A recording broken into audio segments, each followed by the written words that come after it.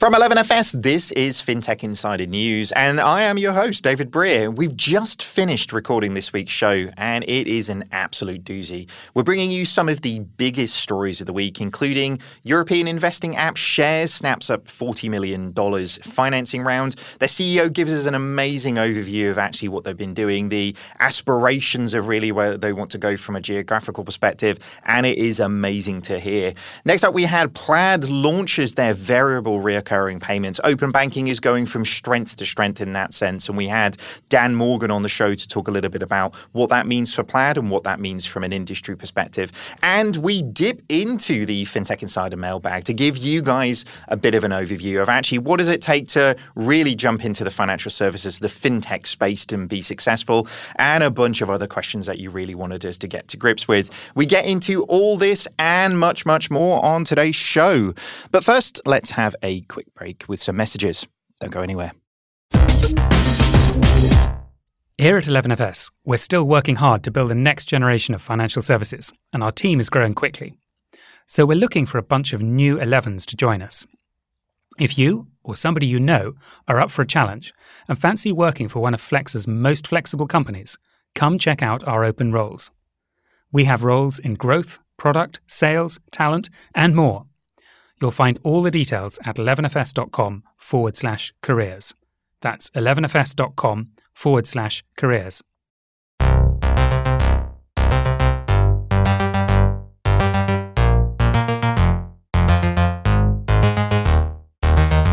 Welcome to episode 650. 650, oh my goodness, of FinTech Insider.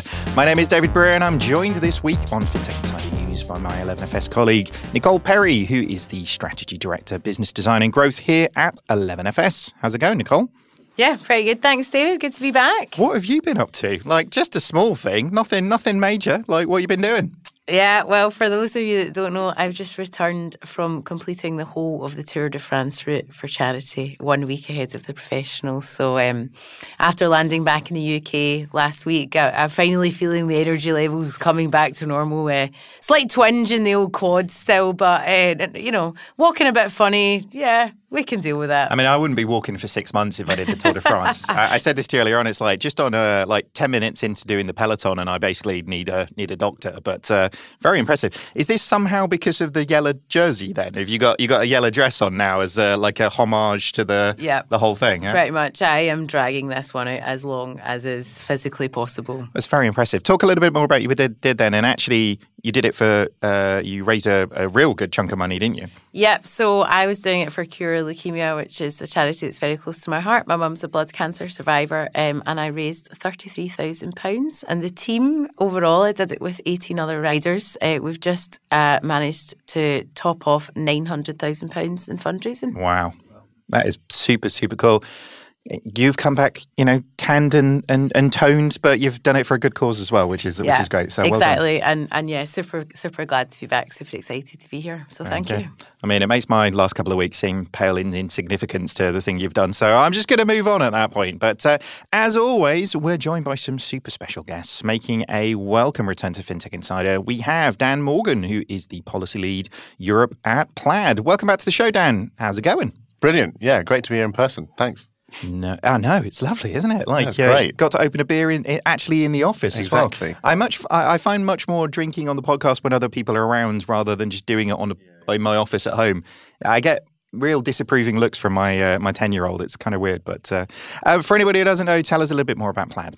So Plaid is an open banking payment platform which powers digital financial services. We connect with over 12,000 different banks and power over 6,000 different fintech applications. We're based in the UK, across the EU, and of course in the United States. Very, very cool. And we'll come to that foreshadowy in the news a little bit later. Making a FinTech Insider debut, we have Ben Shamler, who is the CEO and co-founder at Shares. How are you doing, Ben? I'm good, David. How about you? Pretty good. Not as good as Nicole, but I feel like I need to step my game up on that sense. But for anybody who doesn't know, tell us a little bit more about Shares. Of course. Thank you very much.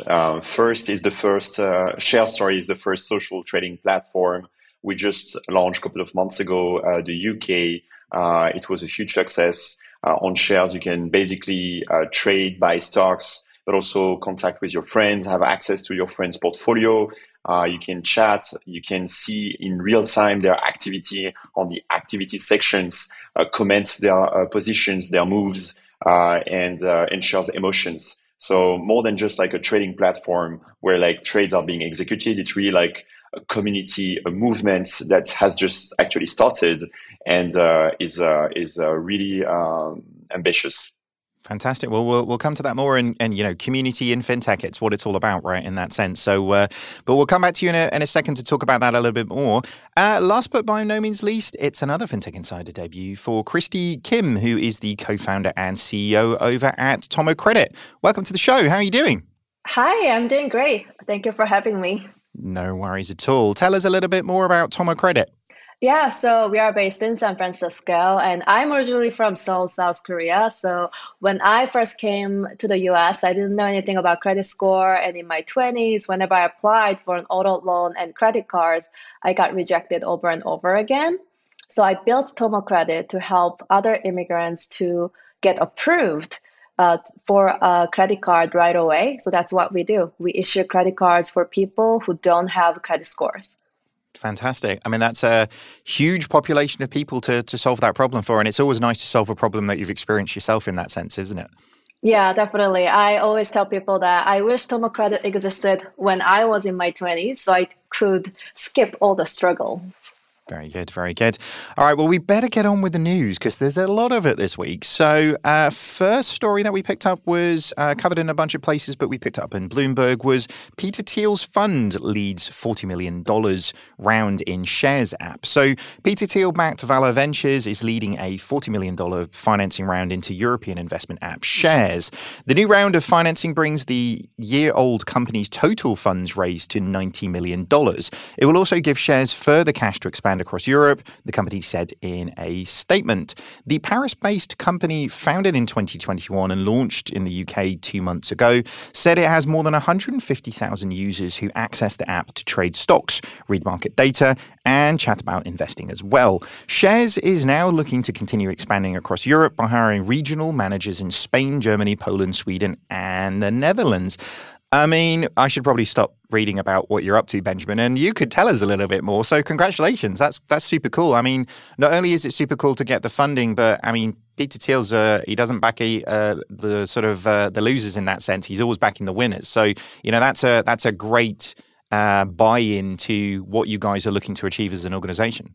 Yeah, absolutely. And, we got very lucky because not only they are backing us for our Series B, but actually they are doubling down because they also led the Series A only 4 months ago, which was the same size. So that's, that is an amazing news and fantastic news. And that just show that what basically we were about to launch when they led the Series A is a success right now. And we already have like market data that show that there's a huge traction for our product.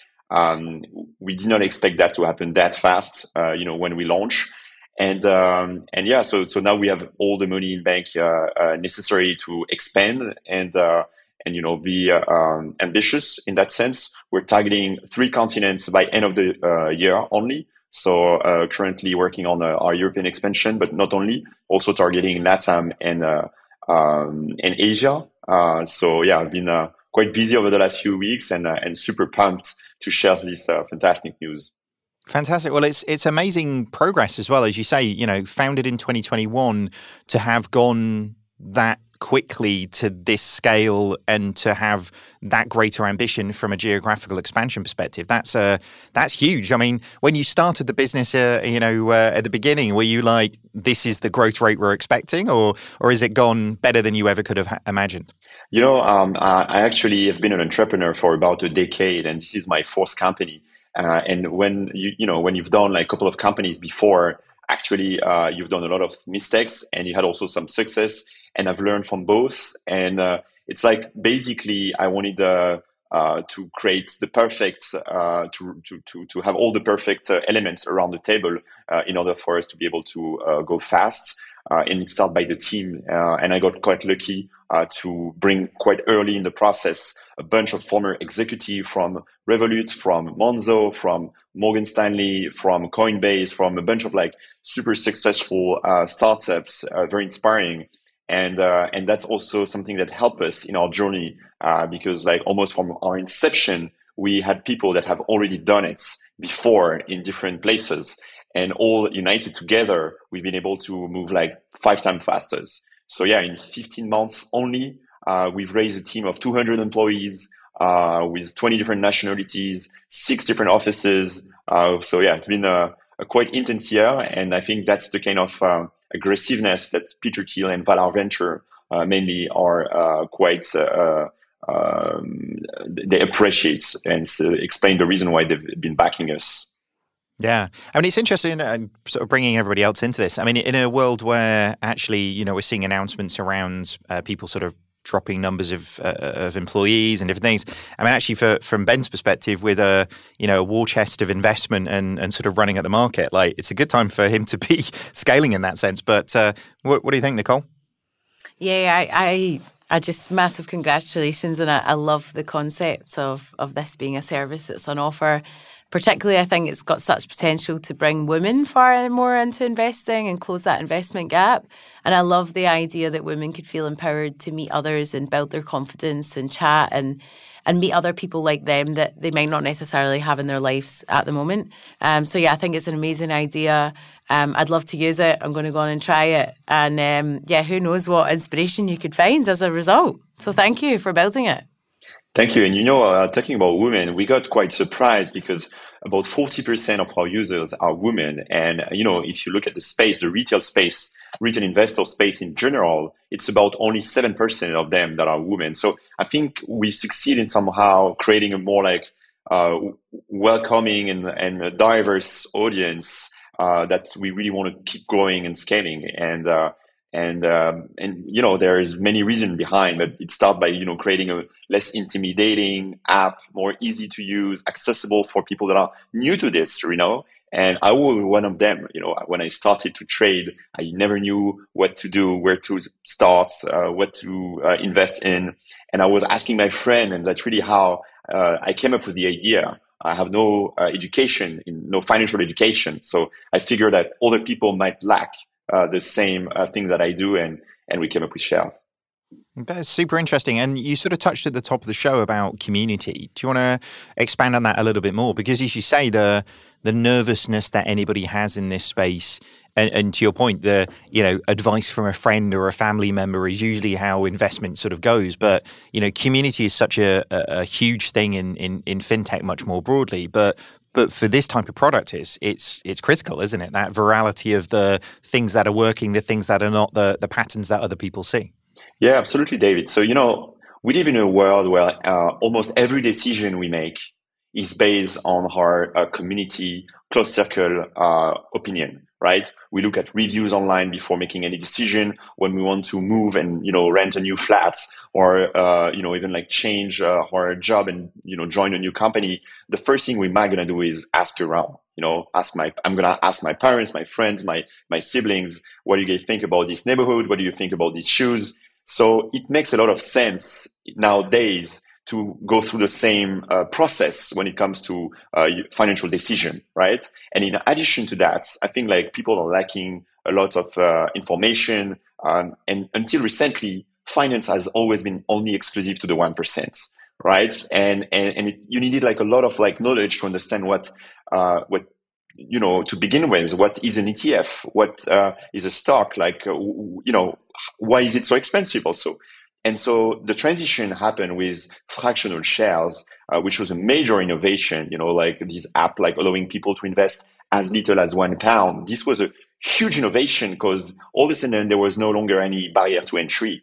But it doesn't mean, it's not because it's easy that you know what you're doing. So I think we are this next generation of app that not only offered fractional shares, but also offer an opportunity for people to actually team up with their friends, connect with their close circle, and make more wide decisions. And I think it's very logic as an evolution. Yeah, no, absolutely. I mean, Dan, proposition aside, I mean, that scale of growth. I mean, I know you guys at Plaid are no stranger to that sort of scale of growth in terms of customers and geos, but that's well, impressive, if not slightly scary, if I'm honest with you. As a CEO of a business, I'm sitting here going, oh my God, like the operation of like running all those different things, like that must be really difficult. But what do you think? Super exciting. Shares uses the Plaid platform. So we love to see our partners grow together. So super excited about your success, and shows that despite some of the stories, there's funding to be had out there. Fintech is still a valuable proposition. So no, great news and congratulations, and hopefully go from strength to strength. So I guess if anybody's listening to this in Spain, Germany, Poland, Sweden or Netherlands, I'm guessing head to your website for jobs, Ben. Like that's probably a good shout, right? Absolutely.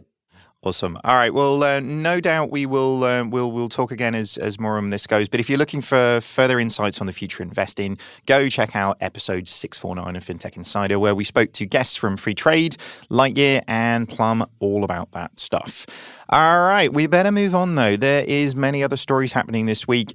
We picked this one up in many places, but tech.eu was where we will reference. Plaid jumps into ludicrous speed with new variable reoccurring payments product. So London-based open banking network and payments platform Plaid has launched a variable reoccurring payments product. The open banking provider is releasing the product to help customers in the UK with online payments to enable reoccurring transfers between users' own accounts with just one authorization.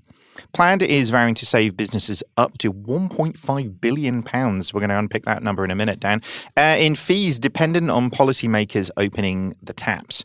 In a new report, the company found that VRP is extended beyond the current mandate sweeping use cases, and the low cost is therefore protected. UK businesses could save as much as £1.5 billion. All right, Dan, tell us a little bit more about that. I mean, firstly, give us a bit of a one-on-one. Obviously, for global listeners, variable reoccurring payments might not be an acronym that they are familiar with. So tell us a little bit more. So the term really, I suppose, is rooted in policy, but I'll give you a bit of a definition to start with. It's exactly what it says on the tin. It's a payment solution that allows customers to make automated, reoccurring, flexible payments within an agreed parameter, and they can vary in frequency and value. The key thing for open banking payments is they don't need an individual transaction to be authenticated by SCA, so they can run in the background. The key, they're also a push payment, so like a normal open banking payment, so but without the friction. So that's the key part of it. What makes it a policy thing is that we go all the way back to the open banking mandate, the standard, the retail banking investigation, and one of the things they identified that could improve competition was something called sweeping. Through VRPs. So sweeping is a limited subset of what you can do with VRPs. So in the case of UK open banking, this is mandated, so therefore it's defined as to what it is, but it's also free, provided by the bank. So the 9 largest banks have provided an API for sweeping. But this use case is limited to money moving to the same account with the same name, so a me-to-me payment, and has some more definition around it because of that idea around retail banking competition. So overdraft unbundling, alternative forms of credit, loan repayment, credit cards, etc., savings accounts. So it is quite defined, and that's where we're at the moment in terms of the definition of sweeping. But there is going to be an area beyond that, which in the industry is termed commercial VRP. And this is essentially not just me-to-me payments, but third-party payments. So it looks like, think of it like direct debit, where you can pay recurring bills, one-click e-commerce payments. And that's much more of an open market. Is not free. It's negotiated at the moment between banks and TPPs, and is going to be bilateral at this stage. So that's the two markets. We've got the mandated sweeping, which banks have to provide, which is me-to-me, which is a lot of use cases still. You can still provide a lot of utility around that. And then this new emerging market, which our report is about. Very cool. I mean, I think there's so much hype in the VRP space. I mean, do you think it is? I'll give you my sort of hopes and dreams in a second. But do you think it's justified how excited people are getting about it? Obviously, I'm guessing the answer is yes, given the investment that you guys are making. But it really has the potential to be a game changer. Yeah, I think so. I mean, just think about how many reoccurring payments you have coming out of your bank account and the sort of amount that they are often for. And obviously, if we see a shift away from card-based to account-to-account payments, this is going to be a tool which picks that up. So no, I think it's a big move. Single immediate open banking payments can only go so far. This is going to open up a whole new chunk of the market in that space. So no, I think it is, and the fact that you only have to SCA once will mean that it'll become much more easy in the background. They are more user-friendly. You don't have to, there's no more costs around the intermediation, instant settlement. You can control the parameters, so I can instantly stop the payment, whereas a direct debit it might take a long time to change. There's a lot more control at the front end on the consent side. So I know the industry is excited about it, so I do think it's going to have a big impact. Yeah, I'd say every 6 weeks or so, me and friend of the show, Mike Kelly, get super excited in DMs about this because it's like, oh my God, we could do this. And it's like the 1.5 billion fee that you got to, how did you break that down? Because like in my head, I'm like, well, overdrafts costs don't exist ever again, because if it's a me-to-me and actually I can set something up that looks at my overdraft and have I got money in the savings account and it moves it across, like that's a super easy, an intelligent digital service to create, but that can save customers lots of problems and lots of cost, right? So that's the sweeping use case, which is me-to-me. The report is actually looking at the commercial side. And businesses, And businesses. And banks, we're negotiating, and they're looking to recoup some costs. They don't have the same overheads themselves. They're not covering a lot of the liability around that. But was put forward by the government, this should be a commercial space. So we looked at industry and said, so what's fair? So we looked at all the processing fees for direct debits in the economy. I think it's 1.6 billion. Reoccurring card payments was about 45 million per annum, and card on file about 33 million per annum. This was the cost. So the total fees associated with that was 2.2 billion. If we looked at them were all replaced by commercial VRP at a 10 basis point cost, that would be a 1.5 billion pound saving on putting all them recurring payments, putting them onto CVRP and having it at 10 basis points.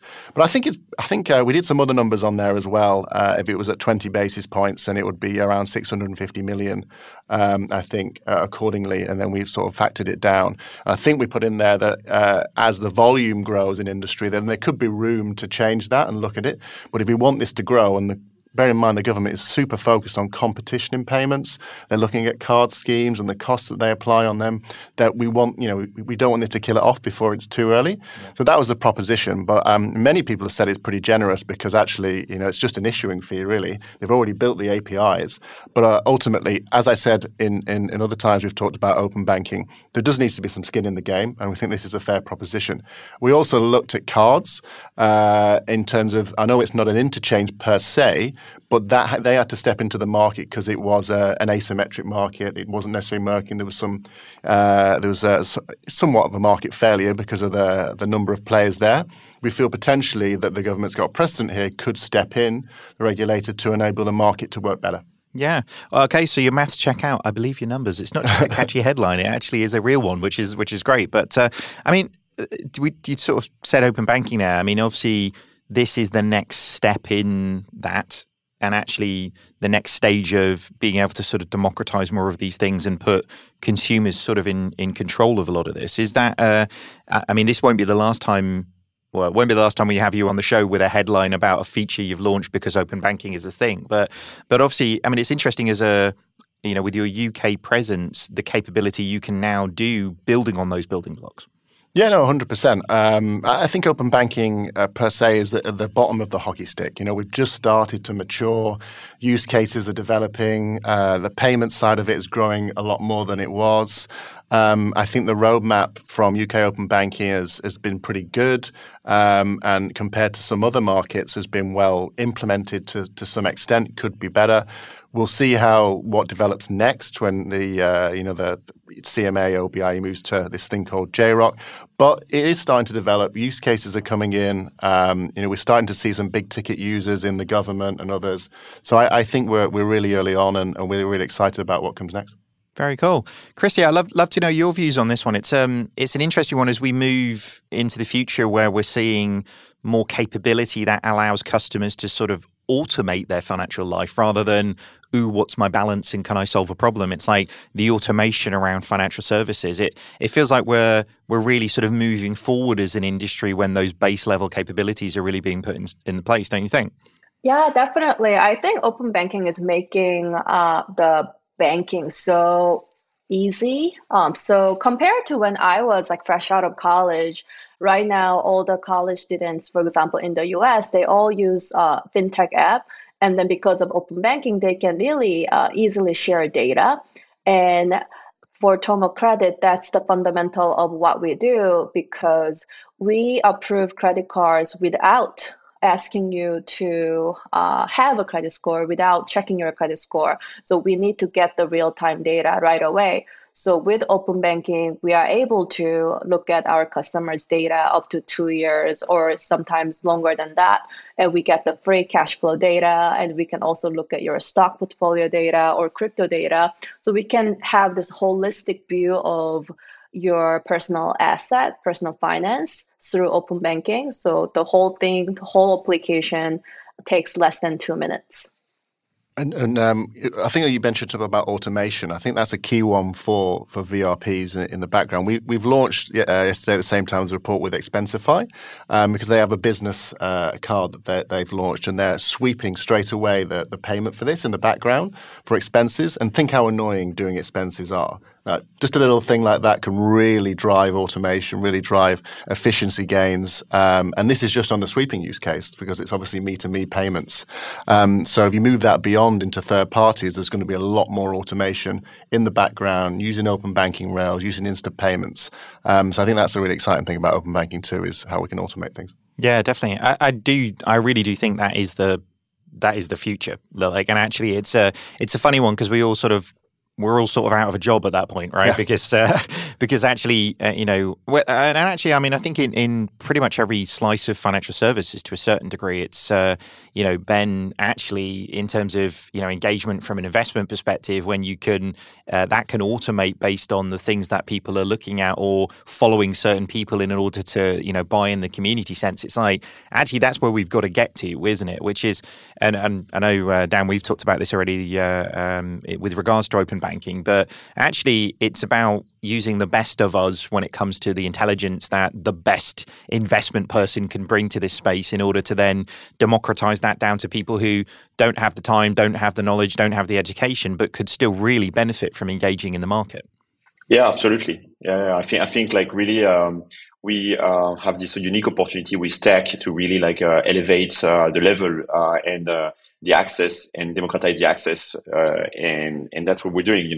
Our products are making it so simple that we need to add another layer, and that's the community one that we've built. So yeah, definitely, and you can connect with people that eventually you didn't expect to be so knowledgeable. I was surprised during the first year of COVID. I was joining group chat on Telegram, and I realized that some dude that I haven't spoke with in years, that I went to mid school with, they were super knowledgeable, and I didn't expect that at all. And all of a sudden, we were just sharing so much about our lives and opinion. And I was also, in addition to that, learning about stuff, about companies, about products, about companies' visions and what they're trying to achieve. And that's the other thing, and I don't know. I must admit, you've seen what happened on Reddit during 2020, right? With the GameStop movement and all the meme stock. And yeah, the interesting part of it is that I think people now, they want to vote also with their money, right? It's not just only they're trying to make money. Some people buy BlackBerry stock, Nokia stocks, and GameStop stocks during 2020. Not to make money, but to support these companies, to buy a piece of brands they love. And that's another thing that I think I find interesting. Yeah, it is interesting how that happens, isn't it? For sure. Go on, Christy, sorry. I wanted to add a comment. Speaking of Reddit, we just went viral on Reddit this morning. We got 1 million views. And nice. Someone was commenting that Tomo Credit sounds like a Robin Hood for credit cards. So I'm like, do I need to take this as a compliment or a warning? I was not sure. Yeah, it's either a really subtle diss or a compliment. It's you never know. But yeah, I mean, virality is They say no, no PR. There is no bad PR in that sense, isn't there, in terms of figuring out. Nicole, what do you think on this one, just to kind of close us out? I mean, obviously, the UK market, I mean, been hit pretty hard on various different fronts with Brexit, this and da-da-da-da. But open banking in the UK space is still really at the head of the forefront of the industry, I would say. Yeah, I think from a bank perspective, if I was to think about my clients that we speak to, I couldn't encourage considering adopting this, more than anything. It's overall better customer experience, lower costs, potentially lower fraud. The customer has a potentially better retention with the merchant because there's that ongoing variable relationship. That's better transactionally for the bank. I think banks are opening up more and more to open banking, and I think that this could certainly be the next step. So yeah, great news. Very, very cool. For more on open banking, because we love talking about open banking, keep an eye out for an upcoming Insight show where we're going to be talking about PSD3. It ain't out yet. We're even talking about it. It's like preempting the consultation process, everything that will go into it, our hopes and dreams and everything that we'll expect from that, including... Dan, you're on that as well, aren't you? We're going to be talking about open banking a lot these days, aren't we? All right, on that note, we're going to have a quick break. We'll be back with you very shortly. So we're going to go out on a limb here and assume that you're enjoying this podcast. We're also going to assume that, like us, you're a fintech nerd and that our podcasts, live events, video series and documentaries keep you tapped into everything that's happening across fintech and connected to the fintech community. So if you're interested in creating content that informs and entertains, then you should definitely chat to our media team and get in touch on sponsors@11fs.com. Welcome back. All right, let's get on with the next story. This is one that was picked up in many places. We picked up in TechCrunch. Tomo Credit raises $22 million at a $222 million valuation towards its goal of making credit scores obsolete. Tomo Credit has raised $22 million in a Series B funding round at a post-money valuation of $222 million. So too many twos in that. I felt like I was going to get it wrong at some point. As well as securing $100 million in debt financing. The round has attracted strategic investors, including Morgan Stanley's Next Level Fund, MasterCard, and debt from Silicon Valley Bank as well. Tomo Credit's underwriting algorithm called Tomo Score can identify high-potential borrowers without a credit score. The company has reported high market demand for its first product, the Tomo Credit Card, and will be using the money. I guess we're going to find out now, Christy. Tell us more. This is huge. Congratulations. Oh yeah, thank you so much. So the fundraising was a really good event for us, given the market environment right now in the US, and that is totaling our entire fundraising to $137 million as of today, historically. So we are going to mainly spend money in two ways. First is we want to diversify our product. So we started as a single product, Tomo Credit Card. It is unsecured credit card, and we give up to $30,000 in credit limit.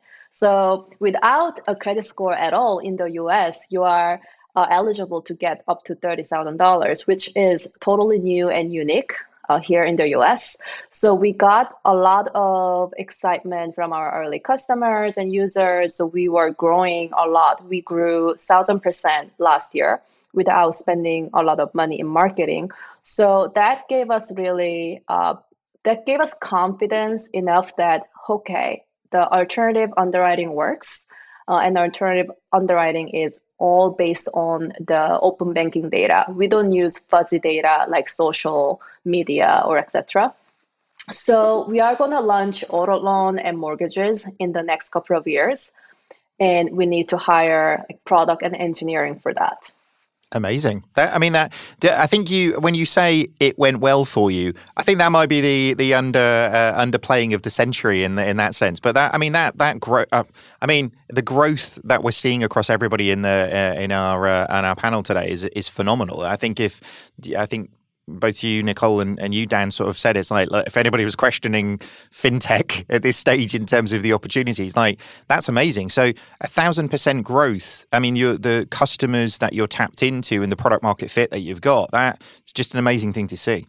Yeah, thank you. So I was not sure what to expect last year because we are still new, young company. We've been around only 3 years. So last year was the time we were aggressively growing, but I was not sure how the performance will come out, especially on the loan default side, because yes, we have 1,000% growth, but what if everyone, default? That's a healthy dose of fear that we had. And after looking back the data and then analysis, we realized that, our Toma credit card performance is better than American Express performance. I said that, and which is true. And that, I think, gave a lot of extra conviction to our existing investors and new investors. Yeah. How have you gone about fueling that growth then? Because obviously, you said at the top of the show, you wish this type of product existed for you in that sense. But how has that happened? Have you just got like the most amazing marketeer in the world, or is this virality? Is this people going, this has really helped me, and therefore this will help you, and telling 10 people, and et cetera, et cetera? How have you fueled that? Yeah, because I started the company with my own pain point because I struggled so much. I couldn't rent an apartment in San Francisco. I got rejected from auto loans 5 times in a row in my 20s. So because I suffered so much, I think I knew where my customers are. I know how to find people like me. So when we first launched, we immediately went to all the top schools in the US and then targeted international students because I was an international student and I knew that all the international students are in the same situation. They do not have any existing debt. They do have healthy personal finance because to come to the US as an international student, we need to prove our finances and parents' finances. So we are not coming here to default. So with that being said, international students here in the US, majority of them, I would say, are pretty good, but they are denied access to credit because their lack of history in the US. So I went to them first, and then they started telling their friends, and their non-international friends started using it as well because they felt like this is a great alternative to debit card because debit card does not give you a credit score after paying back, but Toma credit card gives you a credit score after you continuously using it and paying back. That's amazing. I mean, it shows a real sort of frailty in the existing credit scoring process then, doesn't it? I mean, a lot of times these things have been put in place years and years and years before without real thought of, the use cases of modern day life. So actually, you're sort of almost making up for the lack of the rails to really sort of support customers in a real way today, aren't you?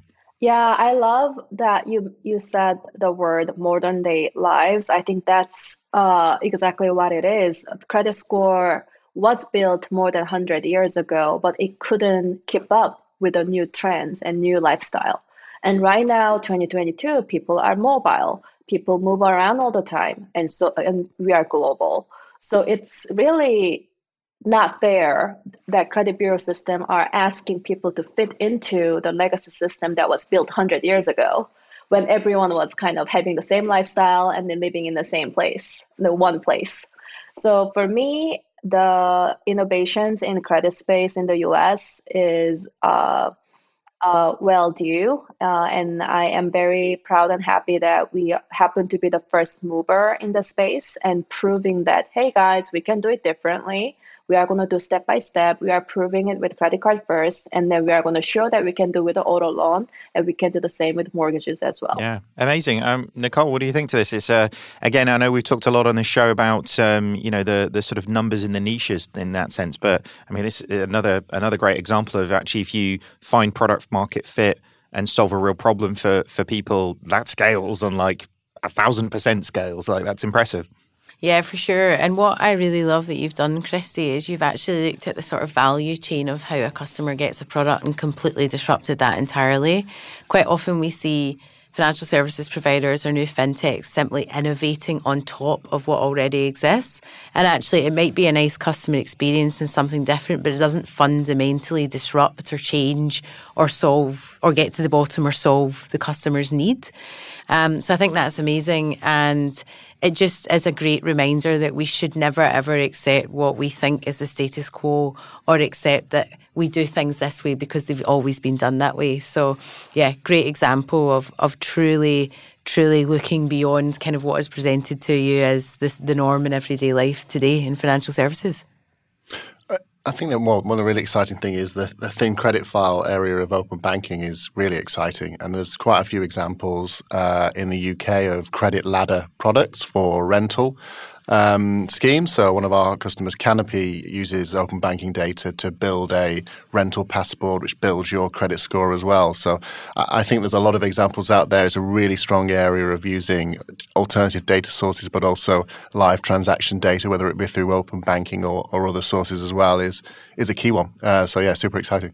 It's interesting, and you know, Christy, you touched on this in terms of like by nature we are global now. You know, Brexit aside and a few other things in terms of we can't get from Dover to Calais apparently this week, but I think that's down to the kids' holidays. But in terms of all of the systems around that, they are inherently local. We're a global international audience of people, but actually all of the systems that we integrate with or interact with are inherently local in that sense. But credit scores are managed completely differently in completely different geos. I mean, Ben, there isn't really like a formal credit score in France. Is that right?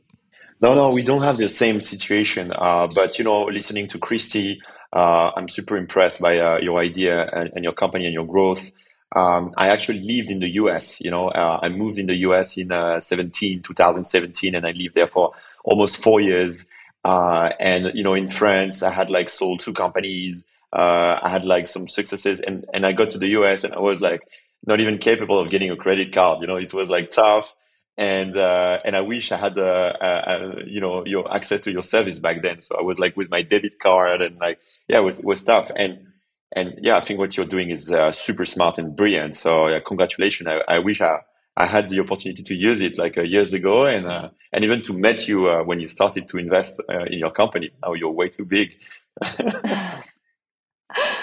When you come back to the US, I will make you as our VIP. Thank you. Appreciate it. See, acquiring one customer at a time. It's the best way of doing it in that sense. But massive congratulations with that. It's a huge success, and looking forward to see what you do with the investment, and looking forward to seeing how the auto loan works and everything else around that as well. It's going to be really, really great to see.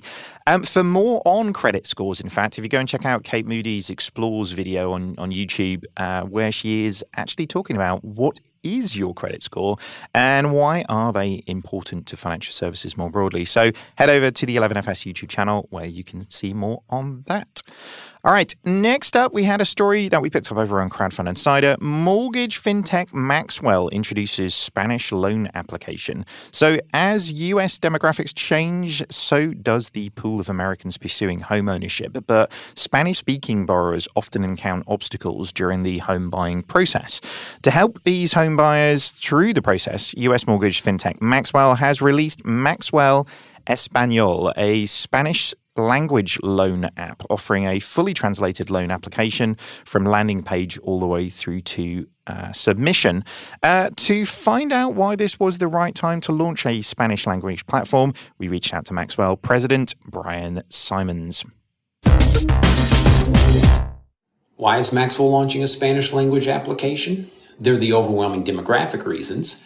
Since 2010, the number of Hispanic households has grown year over year, and according to Freddie Mac in 2021, nearly 41% of Hispanic adults aged 45 and under were deemed mortgage ready.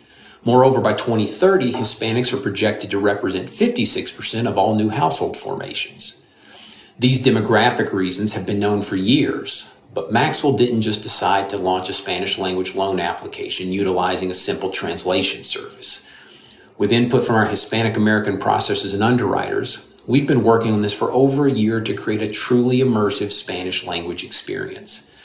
Today, what you see in the Hispanic community is that language matters. The ability to speak Spanish is interconnected with culture. In a recent industry study, 57% of Hispanics believe that the Spanish language is more important to them today than it was 5 years ago. And 62% of millennial Hispanics reported a higher interest in the Spanish language. What you're seeing in the Hispanic community is a bit of retroacculturation. For Maxwell to help our community lenders best serve the Hispanic market, we have to help them engage the Hispanic consumer in language and in culture. As independent mortgage banks make up nearly 71% of all purchase loans made to Hispanics, Maxwell is continuing to support its core mission of helping our clients in meeting the needs of the communities that they serve. Very cool. I mean, it's interesting, isn't it? I feel in like a post-Trump world, like things are swinging from let's build a wall and like exclude everybody to like actually like how do we fully include everybody and everything in that sense? And that's a great thing to see, isn't it? This just couldn't make any more sense. What do you think, Nicole? Yeah, I think it's great. And I think that some of the best fintechs in the world are those that truly serve a niche and really get to the heart of the customer problem. And I think if you're part of that community and there's financial services that have been built for you to explore that in your most natural, confident self, which is your first language, then it just makes sense. In terms of, could every fintech do this? Is it possible? I think as fintechs internationalize and they expand, it could be something that they could consider. And as tech gets better around learning languages, we could see a world where every single fintech and every single financial services could be available to every single native language of every customer. So I think it's a really strong start to what could potentially become the norm in 5 years' time. Yeah, and I guess in a world where, which sounds like a movie trailer, but in a world where people are moving around the globe more frequently, people are being forcibly moved around the globe, then actually access to financial services is incredibly important. I'm not sure I could fill out a mortgage application in Spanish, so we shouldn't expect Spanish people to do it in English, should we? In that sense, but what do you think, Dan? Well, filling out a mortgage application in your own language is hard enough as it is, and probably could help with some API connections and open banking to make that automated. But no, 100%. As demographics change, it makes total sense for markets to adapt to that. And digital financial services lower cost and increase access across a whole range of areas, allowing you to produce more and more tailored products and niche for your target demographics and general audience anyway. So it makes sense. And I'm surprised there hasn't been more out there. When I heard that news, it surprised me that there wasn't more offerings out there. So makes total sense. Ben, this is something obviously multi geo development over your growth. I mean, it's quite complex to handle that in that sense, in terms of actually having a back end system that deals with all of that rather than just creating multiple instances of what you're doing. I mean, this is no small feat, is it? Yeah, but you know what? When you want to be global, you just make it happen, right? You need to just set the ambition high and just do what it takes to deliver. Honestly, Spanish, I mean, how many people in the world speak Spanish? It's super easy to find people to help you with translation, copywriting. I mean, it's the easiest one, right? After English, probably. So I think obviously, it's harder, to cover a lot, of different languages, but at least the main ones. I think it should be required for any company that wants to go global. And I think after living a couple of years in America, I think in America, so many people speak Spanish, and they have sometimes some of their family members who are not super comfortable in English, especially when it comes to finance and making financial decisions. So I think it's not should not be a big deal, to implement these things. So we at Shares are already currently working on implementing 5 different languages in our support team, in our product, and working on all the different versions of the app. And that should be ready for end of October. Very, very cool. Christy, there's something you've considered at Thoma Credit as well? Yeah, so the core to this is being inclusive. I think that's a really good trend that we are seeing, that how fintech can be more inclusive. And at Tomo Credit, because we target users who happen to have no credit score yet, immigrants, international students, and young students, etc. Because our product is like that, our user base happened to be very inclusive. It was not like I was intentional about the certain user base. So when we looked at the data, we were delighted to find out that more than 90% of our user base are POC, and our team itself is very diverse, over 90% people of color. So I think that kind of gives us this identity and DNA that we do care about different user group, and then we want to be as inclusive as possible. And for now, our application itself is so simple, takes less than 2 minutes, and there's no manual entry really needed except your name and date of birth. Because of that, it's all in English now. But we hope that when we add auto loan and mortgage, we can add different language features or still make it very less manual entry like using open banking services. So there's less manual process that users need to go through. Very, very cool. Yeah, as you say, the sort of trend around that is continuing, and rightly so in that sense, because actually, creating great experiences for individuals is what fintech's about, right? Actually how we do that and how we bring that to the front is really, really critical. But I love the idea, as you say, of the and Dan, I know this will trigger your open banking spidey sense again, but as you say, Christy, the fact that none of that is putting the burden on the customer, it's putting the intelligence in the back office, isn't it, to actually sort of make these things happen, and data plays such a big part of that. But we're going to have to move on, I'm afraid, though, because there's a bunch of stories that we didn't quite have time to cover that we should try and have a bit of a shout out to, because they're doing amazing things. And a lot of this is really big news. So, Nicole, do you want to kind of get us started with it? Sure. So first on the list is French business bank unicorn Quanto buys German competitor Penta. So Quanto has announced plans to acquire Penta, and the deal is expected to close in the next few weeks. And it will help Quanto push hard into Germany, where it hopes to become the market leader. Quanto, which launched in France in 2017 and is now valued at 4.4 billion euros, helps SMEs and freelancers with everyday banking, financing, invoicing, bookkeeping, and spend management. The Paris-based company says that the purchase of Penta, which also focuses on the SME market, marks the next logical step in its ambition to become the finance provider for 1 million European SMEs and freelancers by 2025. So I think this is a great story, and it really showcases that French fintech is firmly on the map, and it's becoming bolder and bigger with acquisitions like this.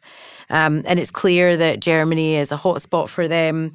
They've already seen huge growth in that market. It's actually their fastest growing market, so it makes sense. This acquisition makes sense, and they're clearly leaning on that momentum.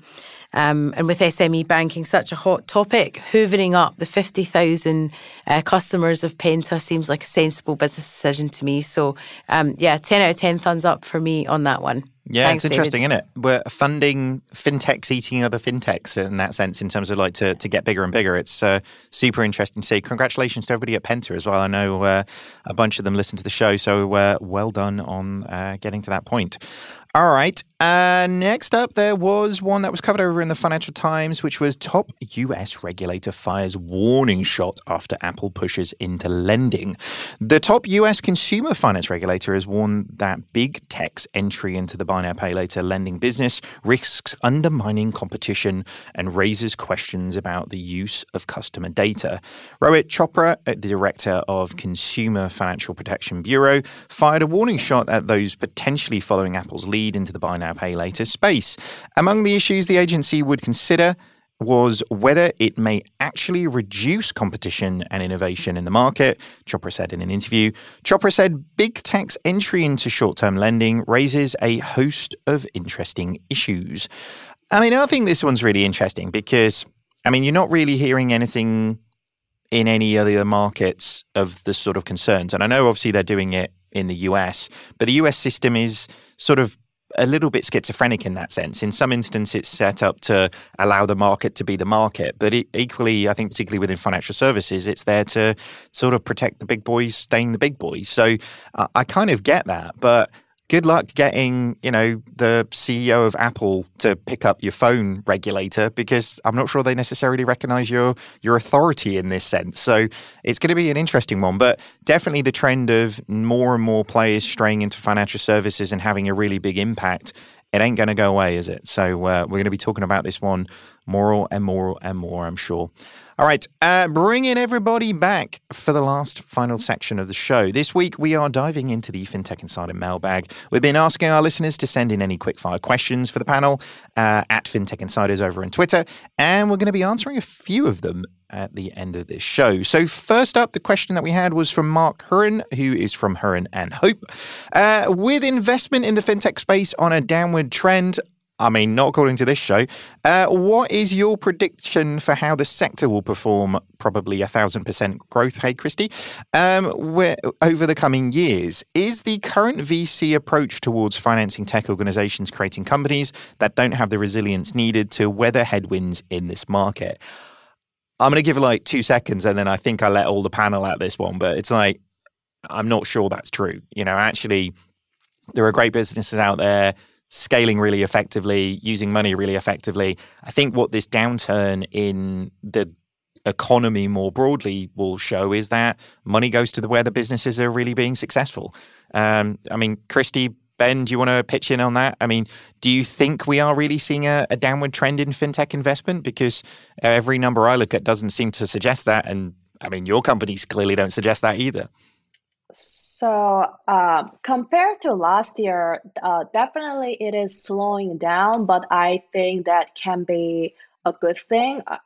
We are looking at it as more of a discipline. I think companies are getting more disciplined right now, that we need to cut all the dead weight and then be leaner so we can run faster and longer. So I tell my team that, hey guys, whenever there is a change, it can be opportunity.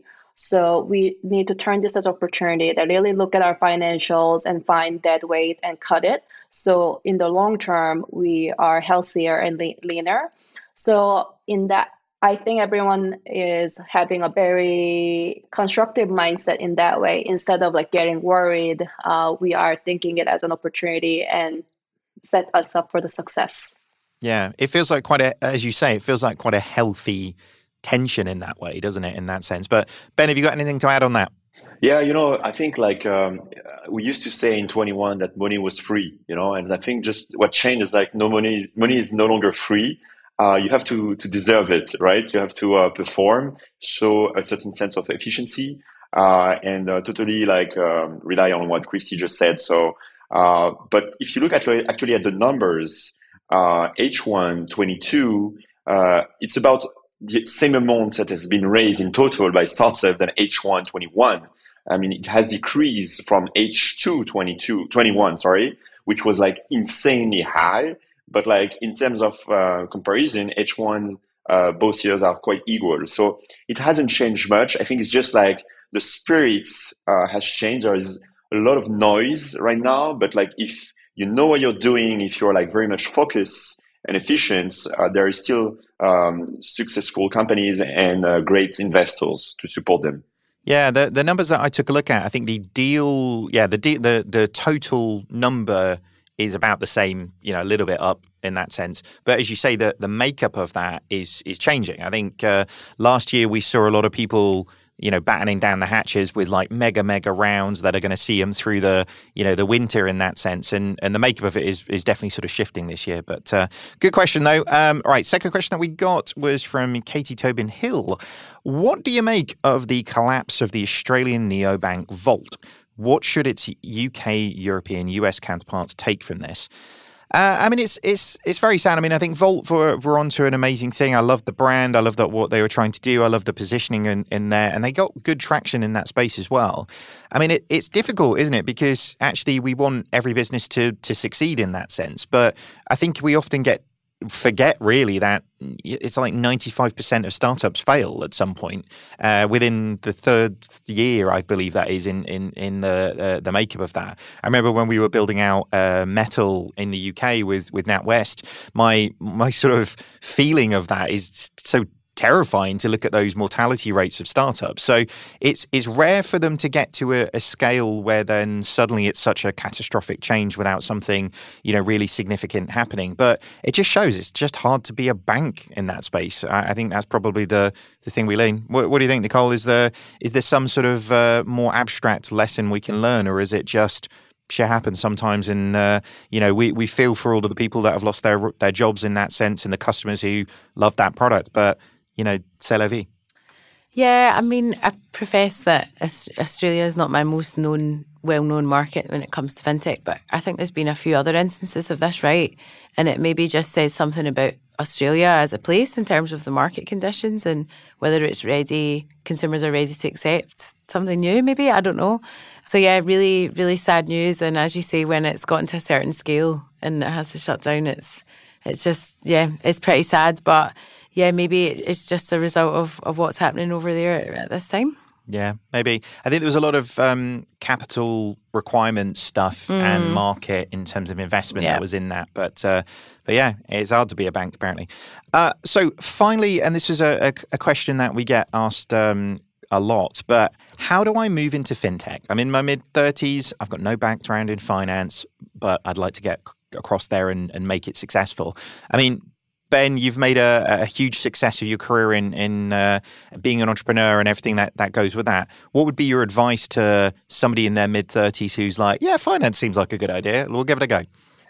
So you know what? I'm 33 years old and I moved to fintech a year ago. So I'm quite, I fit with the description. Before shares, I had absolutely no idea. I didn't know anything about fintech, about finance. I was in logistics. I was running a company named Stuart, which I sold to DPD, the parent company of the subsidiary of the French Post. And so long story short, anything is possible. Everything is possible. If you want something, just like meet people, go on LinkedIn, connect with people, send messages, grab coffee with friends that work in fintech. And you never know. Obviously, if you are not an expert in compliance or in a product or in operations, you can start by working on a different aspect like marketing or expansions. But anything is possible. So there is sky's the limit. Just like it's up to you to make the decision and the move.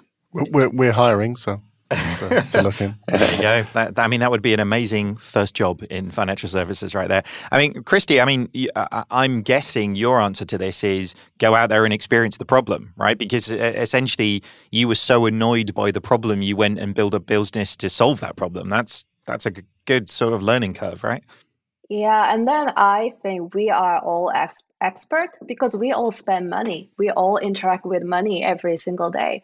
Whether you're in college, after college, 30, 50, in my mind, fintech is even a playing field in a way that we are at some extent all experts because we manage money and that we know what we like, what we don't like. So for me, when I was getting rejected, I was very clear about what I didn't like. Credit score, credit bureaus. I hated them because, I don't even get a shot just because I was not living in the US long enough.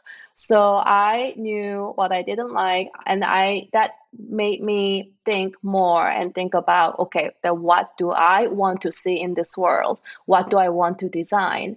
And at that time, let's say more than 10 years ago, there was no open banking infrastructure quite ready.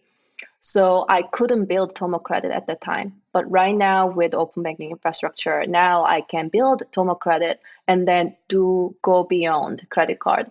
So for me, if you are looking to get into fintech, first have that sense of confidence that you are the expert and find the area that you feel the most passionate about, whether it's investing, saving, etc., and then give a shot. And I'm pretty sure that it will be a fun journey. Very, very cool. All right. On that note, if you do want to submit your own question to our mailbag, then check out the link in at FinTech Insider's Twitter bio, and we'll include the link in the show notes for you guys as well. Thank you very much for your questions this week. I hope you enjoyed the answers. That does wrap up this week's news show. Thank you so much for today's guests. Where can people learn a little bit more about you? Nicole? So you can email me at nicole.perry@11fs.com, or you can find me on LinkedIn under Nicole Perry. Very cool. Ben? You can find me on LinkedIn as well, Ben Chemla, Chemla. But more important, you can find my company on shares.io. Very, very cool. Dan? Twitter at DanMorgan1 or LinkedIn. And of course, for Plaid, it's plaid.com. Very cool. Christy? Christy Kim, Christy with K, Kristy, Kim. You can find me on LinkedIn, and our company Tomo Credit is all over the social media, TikTok, Instagram, and we are trending on Reddit, so you can check it out. I spent probably 10 hours yesterday answering questions, so I feel like any questions imaginable were answered, so you can check it out. Very, very cool. As for me, you can find me predominantly lurking on LinkedIn these days. If you want to hit me up, then feel free. And thank you to you for listening. If you want to join the conversation, head over to social media or email us on podcasts@11fs.com. Super fun show. Thank you very much for joining. Goodbye.